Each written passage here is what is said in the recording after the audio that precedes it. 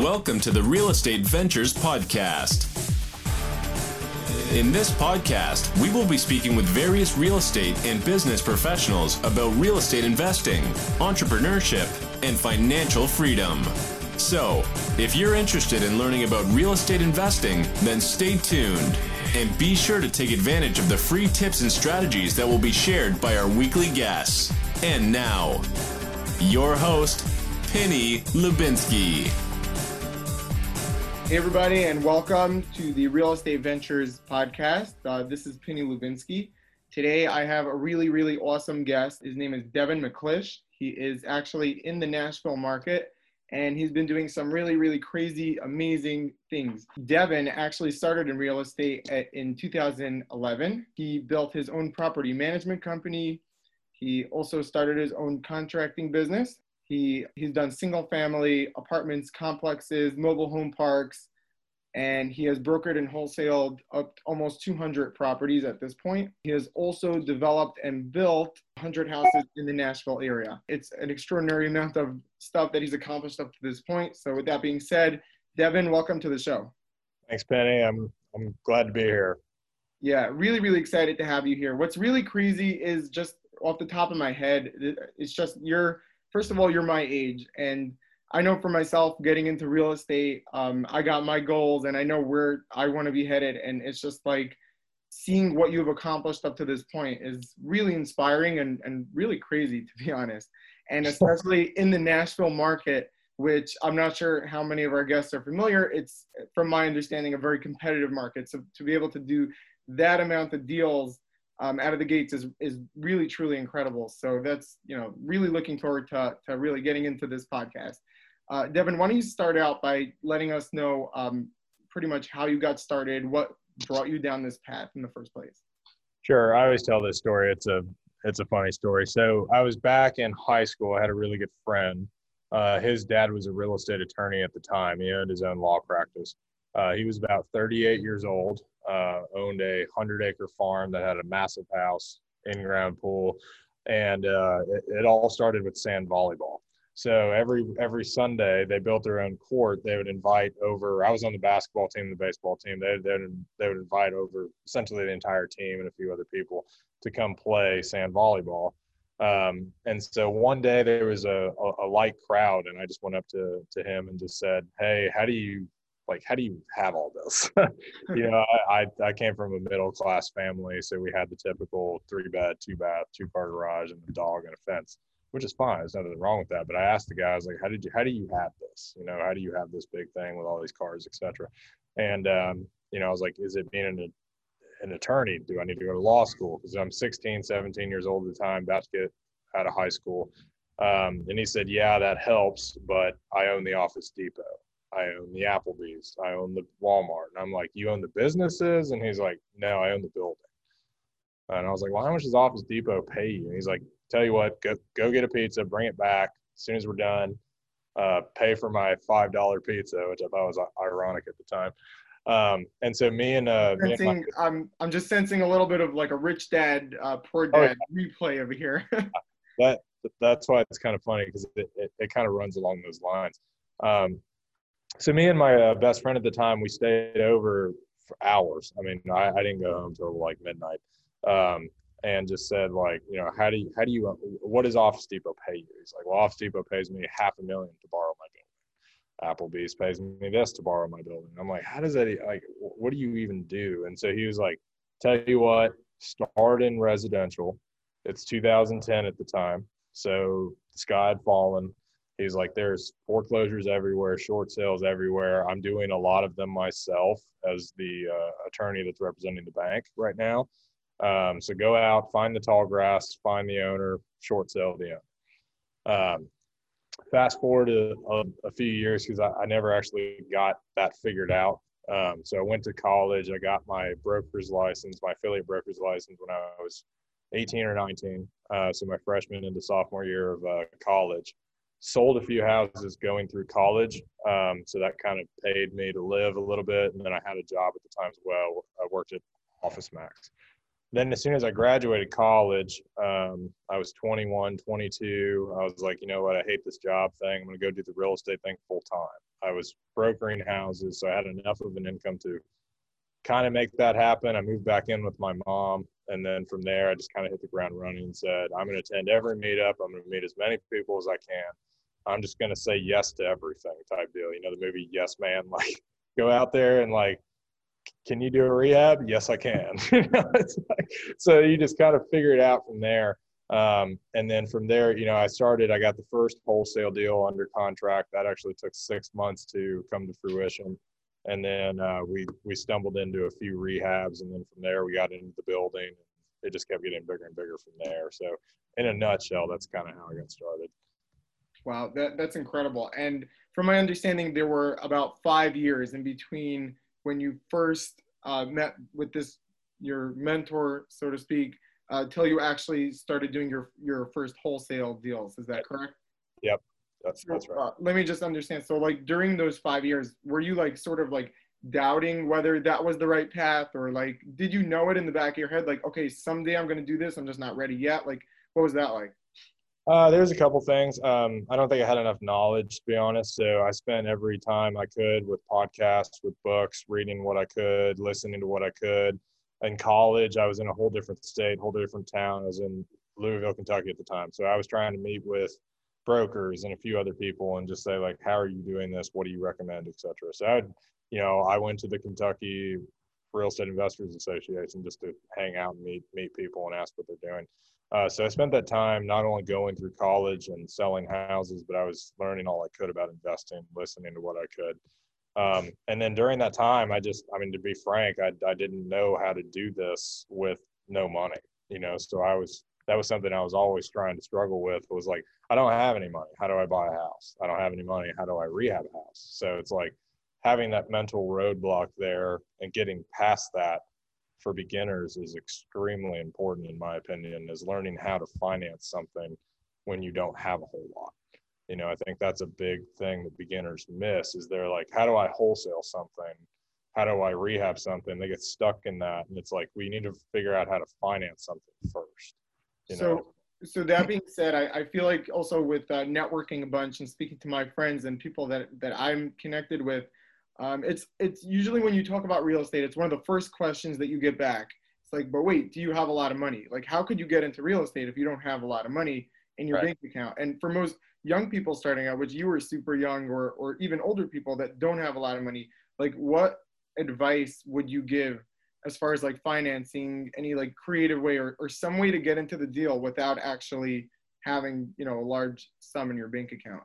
So 2 things that I did that I figured out finally were partnering is number one, exchanging a large amount of equity for them bringing the capital to the deal. So a lot of what I was doing was I would put together a new construction deal, which in Nashville was you buy one lot, you build 2 houses on that lot, and then you sell them. That's that formula in a nutshell. And so I would go to somebody who I knew had money and say, I'll give you 70% of this deal and let me hang around for 30% plus I get the listing commission, So because that person, you got to realize that person doesn't know how to find that deal. Most people don't. Lead generation is not something a builder is good at. That's not what they do. They're good at building houses. So if you kind of create that structure, that's one structure that you can do, which is JVing. The downside of that is if the deal goes south, that relationship's not going to work out very well. So you just got to make sure that they understand the risk, you understand the risk, and just really make sure both people know their numbers. So that's one way of doing it. Okay, and essentially, you don't need to excel, or you don't need to have every single part of the marketing, the raising the capital, the experience. You could sort of have one and then partner with somebody that has the other, and that's a way for a lot of beginners to take down deals, sort of like what you did in the beginning. Right, and I had 10, 15, 20 partners in different things. When I was building 75 houses a year, that wasn't one person. That wasn't 2 people. That wasn't 3. It was about 20 different investors, right? So This investor would take down 4 houses. This investor would take down 3 houses. This guy would only do 1, you know? So it's like you can create these joint ventures everywhere, you know? You just got to find what people are looking for, what kind of return they're looking for, what kind of equity percentage they're looking for, and then fill that need. You know, like Elon Musk, Mark Cuban, these big guys all the time say, find a need and fill it. Well, for real estate investors, their need is the deal to turn the capital. And if you can find that and figure out, like, this one guy, okay, he's going to invest $150,000 into this project. He wants to see a 30% return on his money. Okay, after we split this profit, projected profit, is he going to get that? You know, is he okay with that? You know, and that's kind of how you reverse engineer that deal. Mm-hmm. So a great way for any listener, any young listener that's motivated, looking to get started in this business, from my understanding, the easiest thing that comes to them is time and grit. That's something that almost everybody can get, and especially, which is, it sounds like what you did, which is educate yourself tremendously. You also went out, got your license.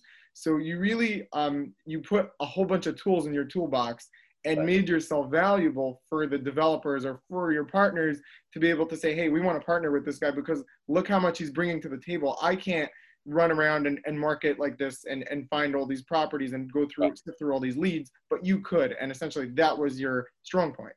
That's exactly right. I mean, I get several people that reach out to me on a weekly basis, like, hey, love the podcast, or, hey, you know, love what you're doing. Let me know how I can add value to you. And it's like, that doesn't do anything for me. You know, like, if you're going to approach somebody who's doing something, their time is very limited. It's very valuable, right? So if that person came to me and said, hey, Devin, I realize you're building in Nashville. I've got this lot that's this price that I'll sell it to you for, or what do you think about this? And if you can help me put this together, I'll give you half the deal. Well, now that conversation completely changes, right? So now, like, you're not asking how to add value to my life. I can now add value to your life, and it makes it worth my time. The same thing is going to happen on the flip side of the table. If you're new and you're approaching somebody, instead of asking them for help, say, what do you think about this particular property or project, and does this make sense for you? Then they're going to look at it through a different lens and say, no, this you're smoking crack. Like, this will never work. Why? You know, you can start asking that question. Why does that not work? Why do these numbers not work? Well, your estimated rehab is $30,000. It's actually going to be $80,000. You know, like, having that, now we're starting to learn something. Now we're starting to add value. That person will say, you know, this person will bring me something at some point. So that's definitely one way to do it. And that's how I think new people need to approach experienced people, is that way, by adding value. And you might say, like, well, I don't have any money. How do I find deals? Well, when I first started doing this, I drove around Nashville, and over the course of a year, I accumulated a list of 2,500 names driving for dollars. I looked up every single one. I wrote out every single yellow letter. I mean, I fed it through a printer, but I wrote it out the first one. I'd feed it through a printer, and then I'd have to manually write the address and the person's name on it. And then I'd physically write out the mailing envelopes and physically take them to the post office. I'd stuff that thing full every single month. And that was the best list that I ever had. I was getting a deal a month for like 12 months off of that list. But that's a cheap way to do it. It's like, now I can take my mailing cost, where if I paid yellowletters.com for 2,500 letters, that'd be $2,500 a month. Well, I can probably do this now for $1,200 a month, and it's my time. But I have all the time in the world, because what am I doing? I'm doing nothing. I don't have any deals. I don't have anything going. I'm new, right? And then just get on the phone with sellers, and you just got to keep saying yes and annoy those people until they tell you you're on the do not call list. You know, like, all of it.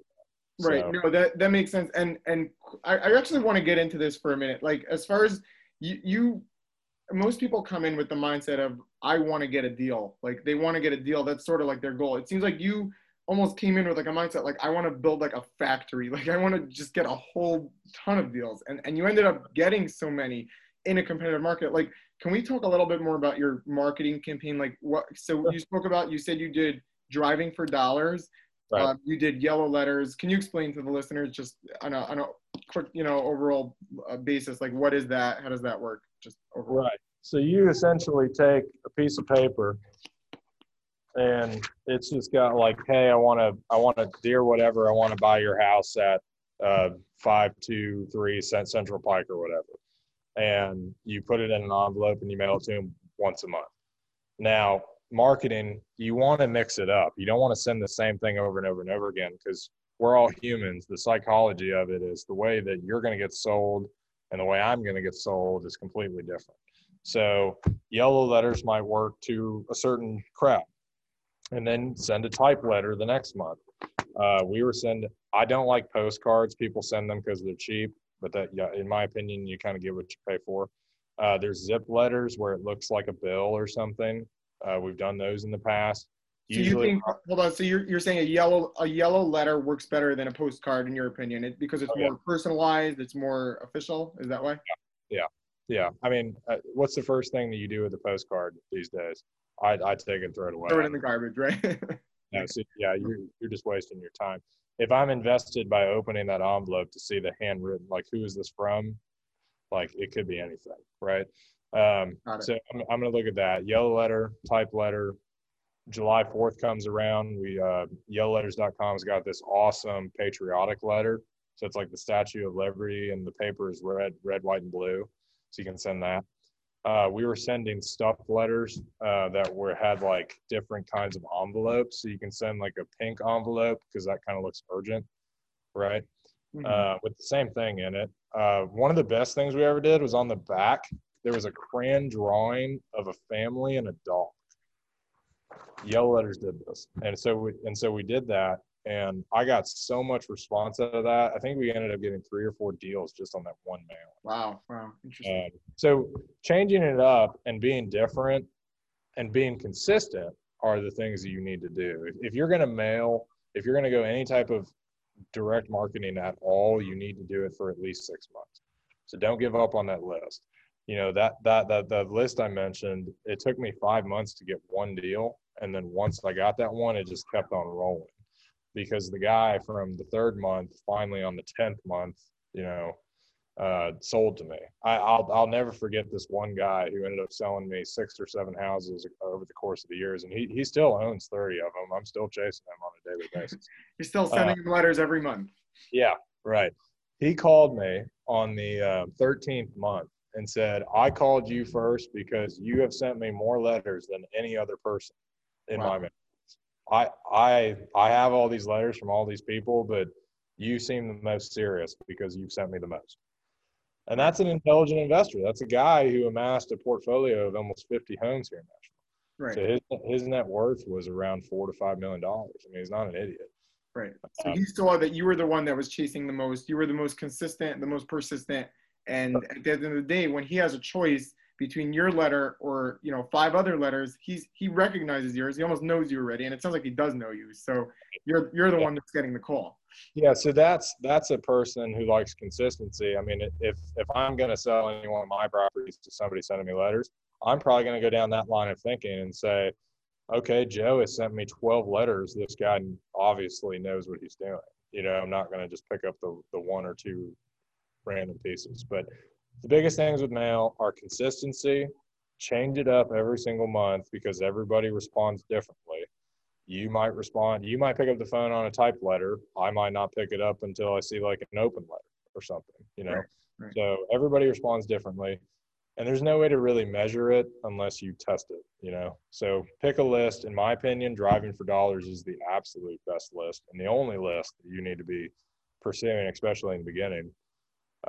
It's the best quality lead. Whenever somebody would call me and say, I want $400,000 for my house, and I'd be like, Miss Jones, like I drove by your house. I know it's a piece of crap. It already. You know the whole neighborhood.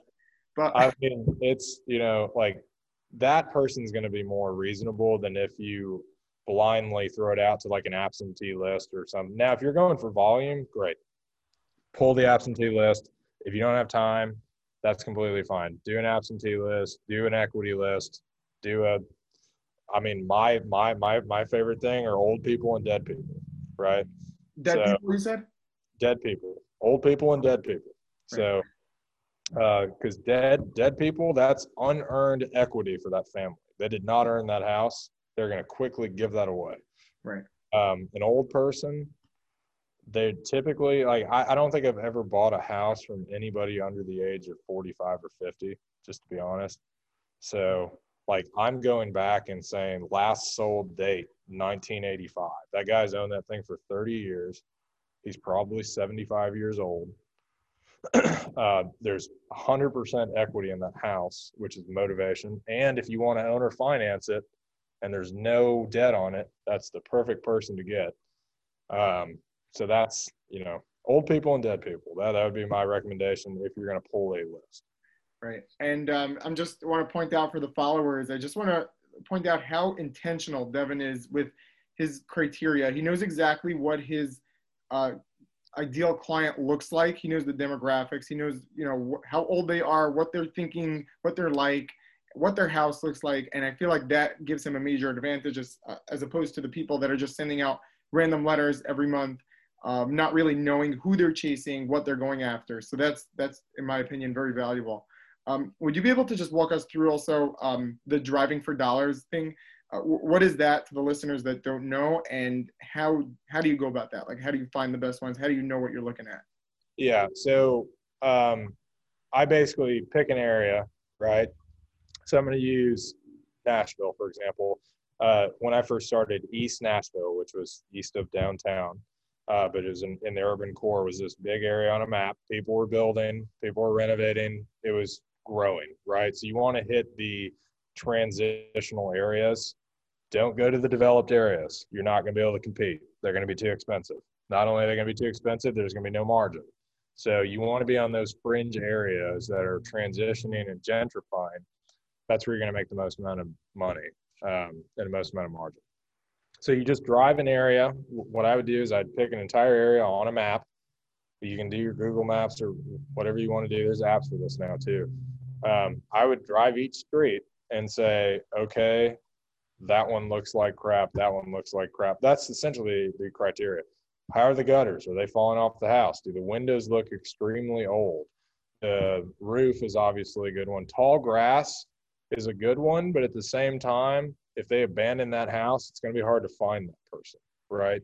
So you really want the people who own these things that you can get a hold of. The abandoned house thing, I think I've only bought like one or two of those. You have to physically trace them down and find those people if they've abandoned those things.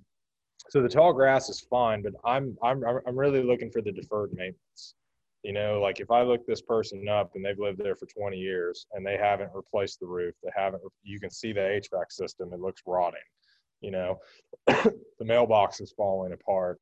The windows look like they're fogged up, right? That's a good one. Those are crap windows. If it looks like frosted glass, Right. So they've spent all that time living there and they never improved the home.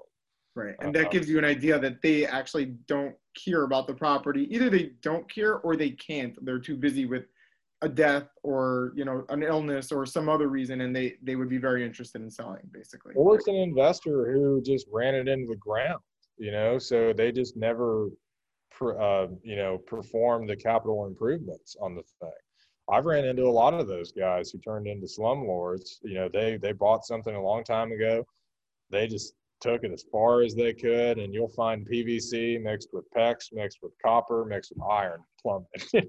It's like they just did everything lipstick as possible because they didn't want to pay for the big expense, right? So that's the person that I'm looking for, is the guy who's like, you know what, it's not worth it to spend the 80 grand to renovate this thing. I'd rather just take my 150 and go away. Got it. And even smart investors, sometimes they'll take the loss. They'll realize that what they tried to do obviously didn't work out, or their plan, they had to go to plan B, and they would be happy to get rid of it to you, I guess. So I guess that works. Yeah. Hey, Devin, I primarily look for the deferred maintenance. So that's the big picture, is you're looking for something that's abandoned, not really abandoned, you mentioned, more deferred, broken, old, uncared for. And that's your prime suspect. That's your ideal client. Right. All right, Devin, question. you've been involved in so many different aspects of real estate, from development, fixing and flipping, wholesaling, and opening up your own management companies. If you had to go back to the very beginning now and start from scratch, what would you focus more on? What would you focus less on? What has worked best for you? And like, what would you have changed? I would focus more on the business aspect of things. I think people get too caught up in, I want to be a wholesaler, I want to be a rehabber, I want to be a builder.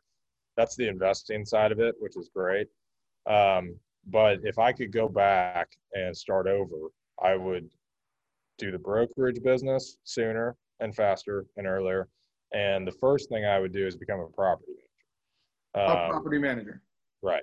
So, I mean, it's taken us 3 years to grow to, I mean, we were at like 118 units, but we just shut down our Airbnb side of things. We're down to about 90 to 100 units. In cash flow, it's the business that pays me the most for the least amount of work. So that's what I would go back and do, because you can create an income in real estate, be a part of it. You get paid first. Be the guy who gets paid first. The guy who gets paid first is either the bank or the property manager, right? So if I could go back 8 years ago, if I would have started that management company, I would be at 400 or 500 units by now. And that, that business would be generating, probably $500,000 or more per year. And then it's very low overhead. Like I can put one employee on 100 units. So, focusing on the business side, like most people think about property management, they're like, man, that's so not sexy at all. Well, I don't need sexy. Cash flow is great today. Right, right. It has that connotation. I'm not sure why. I guess because people feel like the landlords are the ones, making the money, and the property managers are the ones working. But I guess if you're owning the property management company, then you're getting the cash flow. And like you mentioned, you're getting it first. Whether there's profit at the end of the month or not, you're getting your profit. So, right, that makes it, really valuable for you. So yeah, I mean, if you're in a market, especially an expensive one, it makes more sense to do property management. Like our average rental in Nashville is $2,000 a month or something close to that, right? And we charge a leasing fee plus a percentage. So by the time we get out the door, I mean, the owner's making $24,000 a year, and we're pulling $3,000 from that per unit per year, right? They're paying taxes, insurance, possibly utilities, lawn care, et cetera, et cetera, et cetera. Now, yeah, they're getting the appreciation of owning the asset. We're not. But at the same time, if that works for you, usually that client buys another 5, 10, 15, properties. And then you can get into the bigger stuff, and you can manage anything in real estate. It doesn't have to just be a single family home. But, like we manage 100 units, our average rental is probably $1,800 a month. So, I mean, that's $18,000 a month that's coming in gross, that we take percentages and leasing fees, et cetera, on. I mean, do the math. I mean, that makes all right. No, that's pretty cool. So it sounds like that's what you would have focused on more. The good news is, although you've been in business for this long, you're still crazy young, and I would love to be holding where you're holding right now. So you're still way ahead of the game with that, I guess. So yeah, I mean, I would encourage anybody. I mean, and here's the thing: like being a property manager or being a real estate agent, because I would have gone that route more too. I just would have focused on the bigger stuff. Like selling to a retail buyer. That would make me hate my life. Like I would hate to take buyers around and see 35 houses. You're not going to catch me doing that. That's not my personality. I don't want anything to do with that. But selling one apartment complex for $1 million and you catching a 4% commission on that is $40,000, right? That makes, I mean, I've sold a couple of those, and I can count on my hands and toes how many hours I actually put into that deal. Right. So, I mean, it makes all the sense in the world. You just got to kind of conceptualize the scale of things. And that's just all networking, knowing people is what that comes down to. So if you create those two sides of the business, you're a realtor, property manager. You have to be a realtor to be a property manager in most states, I think. I mean, in Tennessee, you do. You have all this income that's now created. You can now go find the investment stuff that you want to pursue, right? And then you don't necessarily have to have partners. Here's another beautiful thing. You property manager, you realtor, you're the realtor on the investment side. Who sees the deal first? You do. Right. Right. You're getting first dibs. I have access to stuff that, the open market's not going to see first. So if we see something that we like or we know we can put together, then we kind of have that exclusive right to that, to try to put that deal together. So that's another beautiful thing, and then using these tools, just like if you're a contractor and you're trying to put a deal together, what I was doing was saying like, here's this triplex, Mr. Investor, but if you buy this and I'm holding the contract, I'm wholesaling it to you. Part of this is I get the property management. So you don't get the deal without giving me the management, so you have more streams of income. Right. You have more strings, you have more leverage, and you're saying that you have more access really to the deals when they're coming on the market, and you could sort of cherry pick the better ones and keep them for yourself as time goes. That's super cool. All right, Devin, we're going to move to the final 4 questions of the show. These are more rapid question answer type. Number 1, you've been obviously crazy motivated and really ambitious about your dreams and what you're going towards here with this whole real estate thing. What is your why? Like what on the hard days or when something doesn't go your way, like what motivates you to keep you going, keep you pushing and working towards this goal? Honestly, I saw my parents grow up throughout their entire relationship and still now to this day. Both had jobs, both middle-class family, both have nothing, So my mom is now partnered with me and we've been able to travel. We've been able to do other things. She's been able to get into ballroom dancing is her new passion, so having this as a journey allows you to do other things. I didn't want to grow up and have the debt and be in the middle class and have a kid and 2 dogs, but yet I look at my bank account and there's $5,000 and worry about life. Right. So, I mean, that's kind of my why of pushing through. There's a lot of other things I want to do in life other than real estate, and so this is a means to an end for me. So if you have that vision of like, this is what I want to do with my existence, then having it that way, then you'll wake up every morning and say, I've got to keep going because I want to get to this. Right. So. And you're at such an advantage because I feel like most people only come to this realization after working their, corporate or 9-to-5 job for 10, 15, 20, 30 years, and then come to that realization. It's you're really lucky and blessed to have come to that realization at such a young age to be able to capitalize on it at this point already. All right, Devin, what's your favorite book? I've got 2 I'm going to throw at you. So I really like The Intelligent Investor. That's a book by Ben Graham written back, I believe, in the 30s or 40s. Ben Graham was Warren Buffett's mentor. So the whole book is about conservatism and how to be a conservative investor and how to use qualitative analysis instead of a technical analysis. I brought that into real estate, how to be extremely conservative with purchasing rehabs or builds, etc. And then the second one is The Power of Zero. What that essentially is it's a book about zero interest and how powerful that is. Because I've used a lot of seller financing and with 0% interest, and those are the best deals that I've ever got my hands on. So reading that book, you'll start to see like, oh, the 4% interest the bank sells me is not a 30-year AM. That's not where the financing world ends. So I would definitely recommend The Power of Zero.